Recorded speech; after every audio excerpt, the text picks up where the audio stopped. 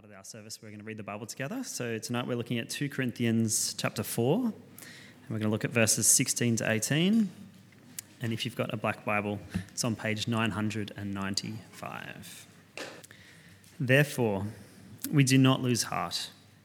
Though outwardly we are wasting away, yet inwardly we are being renewed day by day. For our light and momentary troubles are achieving for us an eternal glory that far outweighs them all. So we fix our eyes not on what is seen, but what is unseen. Since what is seen is temporary, but what is unseen is eternal. This is the word of God. Thanks be to God. Thanks, Justin. Hello, friends. We're yet to meet. My name is Nick. It's a real joy to be here with you. I especially love getting to preach in early Jan because I can choose whatever I want. I can preach on anything. So I get the opportunity to ride my hobby horse, and you have no option but to sit and to listen to me. So I chose 2 Corinthians 4:17, largely for me, not for you, right? Because I felt like this is the word that I needed to preach to myself as I started this year. And I hope that it's a word that will speak to you and lay some groundwork as we step into this year. I say that because I think 2022 was probably the hardest year of my life. Some of you might know we had twins. So January through March is a pregnant Becca with 2 babies in there, vomiting multiple times every single day, with the threat of preeclampsia hanging over her and what that might do for the kids and for her through the pregnancy. Many weeks in hospital for her, so I'm solo parenting with an 18-month-old Addie, and if you've met my 18-month-old Addie, we call her Hurricane Addie because she's a hurricane. Like she got bunnies, right? So that's happening. We have the twins. They're a beautiful blessing. We love them so much, Freya and Rory.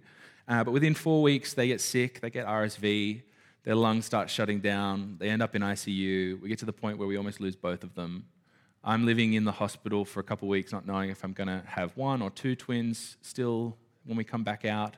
Again, God's so kind, and He brought them to full health. You'd see them now, and you're like, you're that fat when you were that little? It's incredible. It's incredible. It's incredible. In that time, I'm in the hospital for multiple weeks. Beck's in the hospital for multiple weeks. Our 18-month is like, well, where's mum and dad? It's been like 6 weeks of grandparents, and we love our grandparents, but I'd love my mum and my dad back. We come through to just the usual chaos of 3 under 2, the sleeplessness, the exhaustion, and our house starts to develop mold. And so there's a structural issue in the wall, the mold starts to creep up everything, and effectively we're like, well, we've got to get out of here because we just had 2 little kids with respiratory issues, and now we got mold growing on the wall. So we're moving house with 3 under 2. We're trying to make sense of all of this, trying to love people in ministry. In the meantime, we lose a couple of people that we love dearly at church. And frankly, I'm just exhausted. To be real with you, I think it almost broke me. It almost broke Beck. If you caught me on my hard moments, probably my more honest moments, you'd find me asking the question, God, where the heck are you? Like, are you actually the good God that you claim to be? Don't you love me? Was all of this just something that I have to endure before I then get to heaven and everything's okay? Like, why haven't you carried me through this like you promised you would? And I wonder if you've been there. I wonder if you've been in a season of suffering, difficulty, trial. I don't know what it is in your life. Where you've had to ask some hard questions. Like, God, are you truly there? Have you wrestled with the Lord? That's been the year for me. That's why I chose this passage, right? Because Scripture says absolutely not. God has not left you alone. God does not put you aside and say, well, go and handle it yourself and we'll see you in heaven in a few years. No, the Scriptures are so clear that God is present in the midst of every difficult moment that you will ever experience. And in fact, He's doing something through it. He's at work in your life and in my life as we wrestle with pain, as the fires just get hotter and hotter around us. God is not absent. God is ever present and working in a beautiful way. So 2 Corinthians 4:17, let's do it. Have you got your Bibles? You want to open that up? It's only 1 verse, but you should still have your Bible open, guys. It's good. So we start. For our light and momentary troubles are achieving for us an eternal glory. Our light and momentary troubles. This is the Apostle Paul speaking. And my question when I first read this, is Paul just like minimizing everything that I've been through?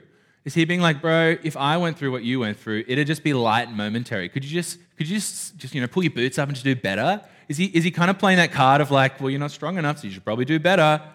Well, no, he's not. Because if you go through 2 Corinthians, you get to chapter 11, and it's incredible. The Apostle Paul, he just starts laying out everything that he's endured in the pursuit of serving Jesus. I'm going to give you a summary. Here's what he writes. He writes, I was frequently imprisoned. I was flogged severely. I was exposed to death. I had 40 lashes minus 1 5 times. I was beaten with rods 3 times. I was pelted with stones. I shipwrecked 3 times. At some point, you just stop getting on the boat, man. Like, it's not going well for you. Just walk. He's constantly on the move. He's in danger from rivers, bandits, Jews, Gentiles, city, country, sea, false believers. He's been sleepless. He's suffered poverty. He's been cold and naked. And yet in this letter, he says, our, including mine, light and momentary troubles.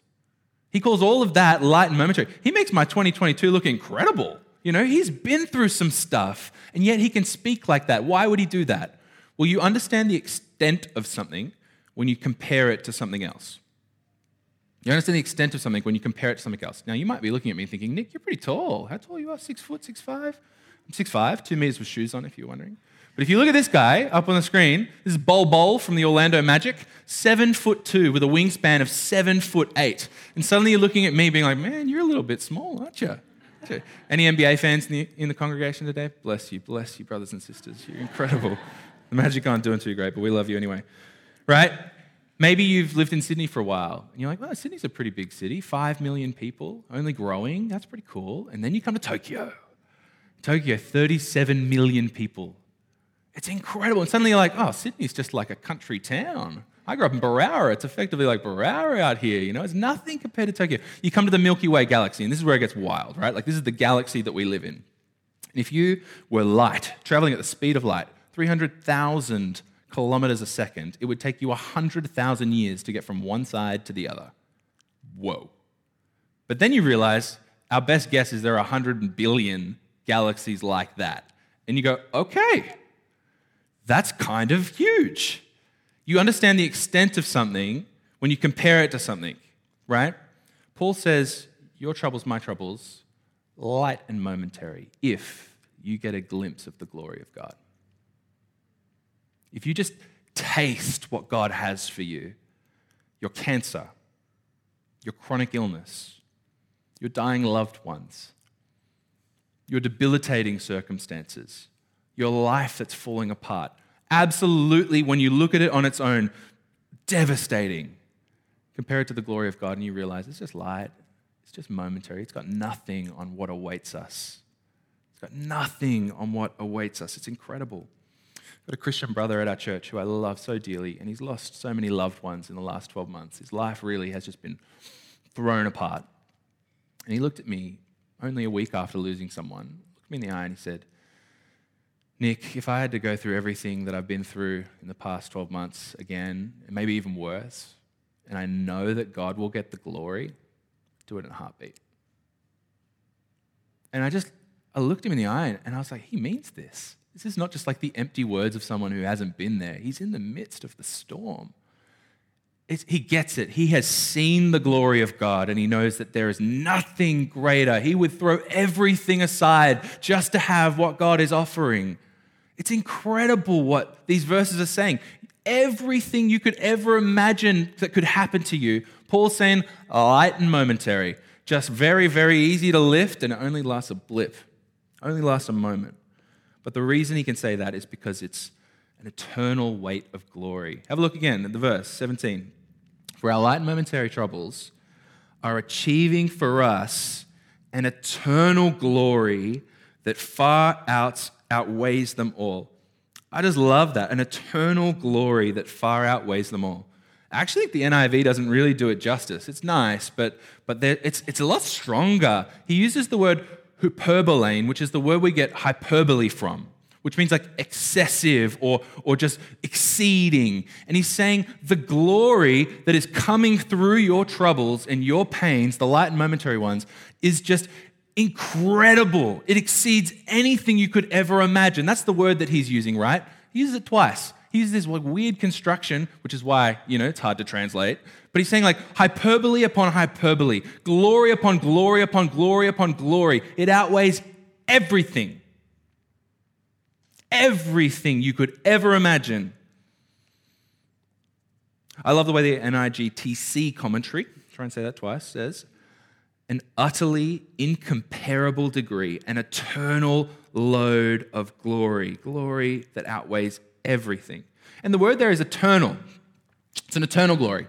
Now, as a youth pastor, one of the things that I constantly encounter in young people is eternity, that's a long time. That kind of freaks me out. And heaven kind of sounds like it's like a prayer book service. We're all singing hymns around the organ. I'm going to do that forever. I'm not sure I want to go to heaven, right? Right? Maybe you feel, and genuinely, there are people, and I found moments in my life where I felt this too, where you genuinely just kind of get scared by the idea of living forever. And that's fair, but you got to put it in context. It's eternal, but it's an eternal weight of glory. There's a sense of the time, the temporal of eternity going forever, but there's also the qualitative sense of an eternal glory, of something that is infinitely greater than you can ever imagine. It's something that you just don't realize that everything you've ever longed for, every good thing you've ever tasted, all that you've sought for with your whole life that fulfilled you and satisfied you, this glory, this eternal glory that's coming, multiply it by infinity and you're not even close. I know that doesn't work, but just bear with me. It sounds good. It's incredible. Everything that we've ever longed for, everything that we've ever experienced, the eternal weight of glory is far, far, far greater. It's the beauty of this broken world without the brokenness. Went on a baby moon with our first daughter. We went to Bannisters at Port Stephens. A little plug, very fun, very nice. They have a restaurant attached, Rick Stein's seafood restaurant. And I don't know what we ordered, but we got this entree that wasn't an entree. It was this giant bowl of just seafood with some sauce, and I couldn't tell you what's in it. And I ate every single thing on that plate. And then got the bread and soaked it up. Genuinely the greatest meal of my life. And I read verses like this and I go, God, you've got more? What's it going to be like in heaven? I want that dish without the brokenness. I want to cut the sin out and just enjoy it till my heart's content. Think all the delights of this world, the glorious beaches, the lands to be explored, the travel that you love. Think about the tastes like I had at Rick Stein, your favorite meal. You're going to not even have words to describe what awaits you in this glory. There are going to be new memories forged that are sweeter than ever before without the tinge of brokenness. It's going to be incredible. Broken world without the brokenness. But it's very important to realize heaven will be great, but it will be great largely, entirely actually, because of the one who dwells there. And every delight that we taste, everything that we enjoy will be just a delighting in the one who made it and enjoying the God who holds it all together, the God who promised it. You might be sitting here going, man, I can't wait for that milkshake fountain. You might be 5'1", and you're like, man, I can't wait to dunk in heaven. You will dunk. I'll be there with you. But the reason you will enjoy that is because it all comes back to the one who made it. We enjoy good gifts because they take us to the one who made them. Now, if you've ever heard me preach, you know I'm a fanboy of C.S. Lewis. Oh, man, I love C.S. Lewis. He's incredible. If you haven't read this, it's called The Weight of Glory. This is actually far bigger than it looks. It's just one sermon that was written down, completely changed my perspective of looking forward to heaven, of glory, of understanding who God is. Incredible. I just want to share a couple of things with you. He writes here, we do not merely want to see beauty, though God knows even that is bounty enough. We want something else which can hardly be put into words, to be united with the beauty we see, to pass into it, to receive it into ourselves, to bathe in it, and to become part of it. And that largely is what it is. As we come to this glory, it's us becoming the perfected people that we were meant to be, standing face to face with our God, beholding Him in all His glory, and we're made one with Him in this divine mystery as we're woven into Christ. It's incredible. And so it's not just about the things that are good. The glory is in God and in what God is doing in us as He joins us into one with Christ. It's hard to get your head around, but the reason it's so hard is because it's so infinitely beautiful. It's so great that we can't really even contemplate it because it's so far beyond our experience. So first, let's think about the glory that God is producing in you and in me. Go back to his previous letter to the Corinthians, 1 Corinthians 15. He writes this, verse 41. The sun has one kind of splendor, the moon another, and the stars another. And star differs from star in splendor. So will it be with the resurrection of the dead. The body that is sown is perishable. It is raised imperishable. It is sown in dishonor. It is raised in glory. It is sown in weakness. It is raised in power. Don't be fooled by your decaying, broken body. Don't be fooled by the world around you that constantly just seems so hard. God is doing something incredible. Your outer body will waste away. I mean, it's not a very encouraging January sermon, but you're all going to die. And I'm going to die too. That's reality. But as our outer self is decaying, God says that your inward self is being renewed day by day. Like that master sculptor who starts just with a big hunk of stone and everyone else looks at it and goes like, man, it's just a big rock. He takes his chisel out and blow by blow, he starts to forge it into something that's absolutely incredible, a masterpiece. And that's what God's doing in you. He is preparing you for heaven. Those ones will come back later. Those gold photos, spoilers. It's incredible. Your life right now might be falling apart, but God is saying, I'm doing a work in your soul to make you fit for heaven, to form you into the image of Christ, to make you holy and godly. He doesn't want you to be comfortable. He wants you to be like Jesus. That's what he's doing in you. And then that day where you do finally take your last breath and die, that's the moment where that seed is sown in the ground and then it rises forth into something more beautiful than what it ever looked like in the first place. It's like a master seamstress who takes just a bland person like me and just whips up this beautiful suit and says, look, he takes us in our broken selves and he's going to create this incredible, perfected body so that you can be truly who you were made to be, inwardly and outwardly. It's absolutely incredible that he would do this. C.S. Lewis again, my man, says some really beautiful things. He says it is a serious thing to live in a society of possible gods and goddesses. To remember that the dullest and most uninteresting person you can talk to may one day be a creature which, if you saw it now, you'd be strongly tempted to worship, or else a horror and a corruption such as you now meet, if at all, only in a nightmare. He goes on a little bit later, he says, there are no ordinary people. You have never talked to a mere mortal. Nations, cultures, arts, civilizations, these are mortal, and their life is to ours as the life of a gnat. But it is immortals whom we joke with, work with, marry, snub, and exploit. Mortal horrors or everlasting splendors. Do you love that? There are no ordinary people. There are no mere mortals. Every single one of us is on an eternal journey. And God is promising that he is carving, chiseling, cultivating you into the eternal splendor that you were made to be.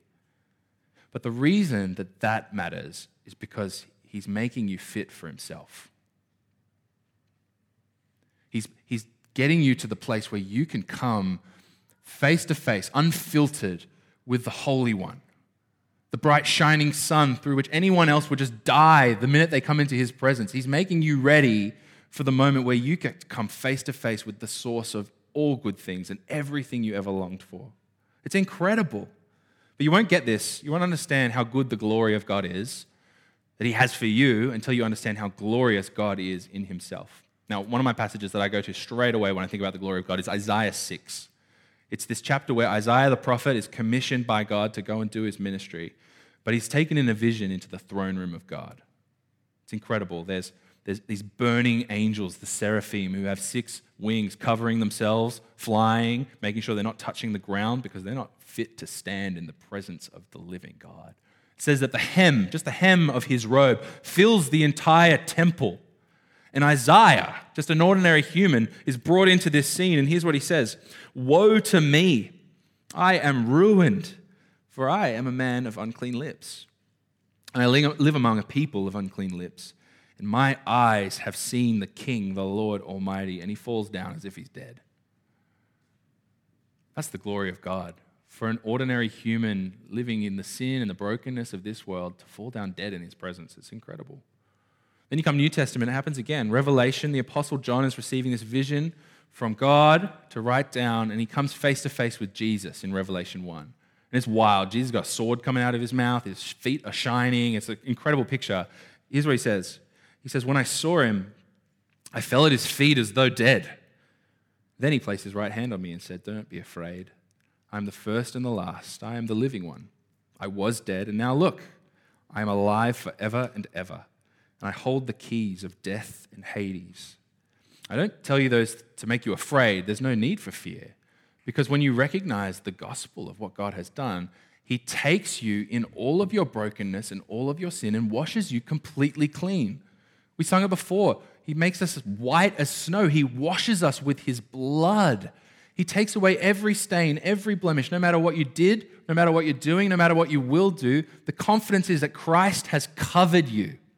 He has completely made you the person in his sight that you need to be, no longer sinful because he took it upon himself. Get it? The glorious God that people fall down dead before steps into the world and becomes a human. Takes on flesh and walks a lonely path to the cross to die so that you can come back into that throne room, not fall down dead, but perfected in relationship, in communion, in everything that you could ever ask for as you stand face to face with your God. Not with fear. You look him in the eye and all you see is tenderness. He says, I saw what you went through. I know I know better than you everything that you've been through, and I love you. I loved you so much that I didn't leave you there. I died for you. And now I loved you so much to just work at you and make you the person that you are now. And now here you are. He's going to look you in the eye. He's going to say, well done, good and faithful servant. Come and enter into your rest. It's incredible to come face to face with the living God, to know him in love and life. I cannot imagine what it would be like to look him in the face. But Revelation 5 says we're all going to be there, and it says that we're going to cry with every creature in heaven and on earth and under the earth and on the sea and all that is in them, i.e. everything.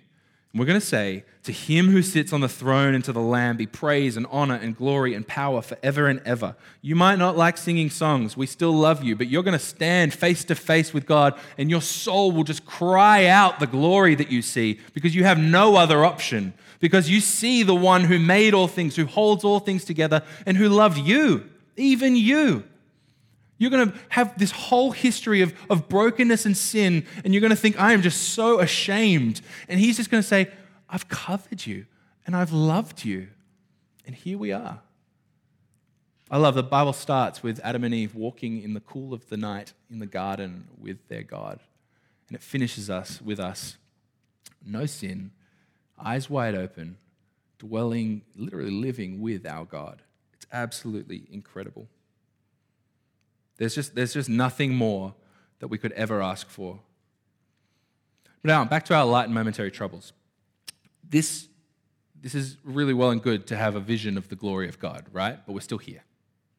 I still had a terrible 2022. Come on, 2023. Can you give me something better? Please, just a little glimpse. Anything, right? What's the deal? Are we just sitting here holding hope that it'll get better, but just living through the pain until finally we die and go to heaven? It's kind of a bleak way to look at the rest of your world in this life in this world. But I want you to see the middle of that verse. It says, for our light and momentary troubles are achieving for us an eternal glory that far outweighs them all. It's the light and momentary troubles that are doing the work. The word here for achieving could be creating or producing. It's actually from this trial, from this pain, from this difficulty, that you will finally get to the glory. There is no glory without the pain. Everything that God has painted in this picture of his beauty and all that he has in eternity for you, the path to get there is the path of the cross. Walking after Jesus, knowing that there will be suffering and pain. And it's in those very moments that things are good because God is doing his work. The consistent picture of Scripture is that suffering is like the refining fire. that just burns you up until you can finally be what you were meant to be. You know, up on the screen, there'll be a big hunk of rock. This is what a piece of gold ore looks like. This is what you have when you dig it out of the ground. Doesn't look particularly appetizing or useful, but that's what you put into the fire. You get the temperatures hot enough, and the dross and the rock and stuff, that'll all burn away, and you'll just be left with the pure metal. Now, if you've ever been through suffering, sometimes you get to the other end of it, and you're like, I just feel like less of a person. That's how I feel right now, less of a person. Like, when I was in that space of like comfort and happiness, I just felt more together. You know, I had this wonderfully, neatly tied up faith where everything was made sense, but now I've had to question who God is, and I've had to question who I am. I've had to go through all this pain. You can feel like there's less of you, but that's what refining fire does. The sheer mass and weight of the giant rock might be more, but if it doesn't go through the fire, it's useless. It's only when it burns up and you're left with small amounts, but precious amounts. That's where the value is. I can already tell you that God has done incredible things in my faith as I've had to wrestle with Him. I've had to come to grips with that He doesn't want my comfort, He wants me. He doesn't want to give me a nice cushy life. He wants to cultivate me into a person of holiness and dependence. He wants to show me that His goodness is greater than nice circumstances. It's His presence. He's been showing me that He doesn't promise a nice, easy life. In fact, He promises dark valleys, but the Lord is my shepherd, and He walks into those valleys with me. And that's where you sense the presence and the closeness of God like you've never had before. Refining fire, it'll leave you with less, but what you're left with is exactly what was meant to be there. Gold bars of value and beauty. Our resurrected world is going to be so incredible because we went through it. Now, this is the most persuasive reason I can think of for why didn't God just make it all perfect to start with? You know, have you ever asked that question? Like, why did we do the whole Garden of Eden thing? Like, didn't you knew? You're God, and yet here we are. We go through like the whole of the Bible. It gets dark in the Bible, man. There's sin, there's brokenness. Like, why are we going through this? Well, because you and I will have the greatest appreciation of grace that we would never have had if we haven't been through what we've been. To truly know the grace of God is to know how far you've fallen to be lifted back up. To truly love God for all that He's done is to realize that you had nothing without Him. We're going to have stories to share. We're going to have stories to share of like, look, at this point in my life, God just turned up for me. You know, like my life was in shambles here. He didn't fix the circumstances, but wow, I drew so close to Him. Those scars that you've got, you know, physically and emotionally, they're going to be things that we can point to that are actually evidences of greater grace. That look at what we went through to get here. Look at what the Lord did to bring me to this point in my life. It's incredible. And more importantly, we're going to look God in the face and we're just going to be in absolute awe that a God like Him would love a person like me. This is the great mystery of the gospel, that God has reconciled all things to Himself in Christ. He chose this, and we just get swept up in the beautiful tapestry that is the gospel as we come face to face with our Maker. It's incredible. I could say more things, but let's not do that. What do we do with it? If you look at the verses around our verse from tonight, they're so beautiful. Verse 16. Therefore, we do not lose heart. Though outwardly we are wasting away, yet inwardly we are being renewed day by day. So we fix our eyes not on what is seen, but what is unseen. Since what is seen is temporary, but what is unseen is eternal. I don't know if 2023 is going to be any better for me. You know, I really hope so.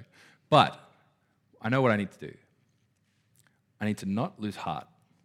I need to fix my eyes on what is unseen, not what is seen. That's what the Apostle Paul, that's what God is saying to each of you. No matter what you're going to go through, no matter what you're going through, don't lose heart. Nothing can overcome you because Christ has already got hold of you. And fix your eyes on the unseen. I'd love to pray that over us right now, if that's okay. And the band will jump up and we'll keep singing, but let me pray over us.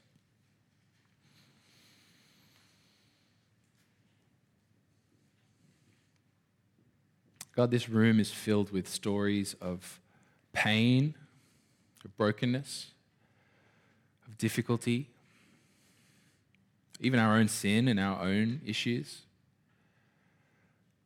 And if that was the story, we would be here with nothing to say and nothing to do. But the story was truly finished in the Lord Jesus.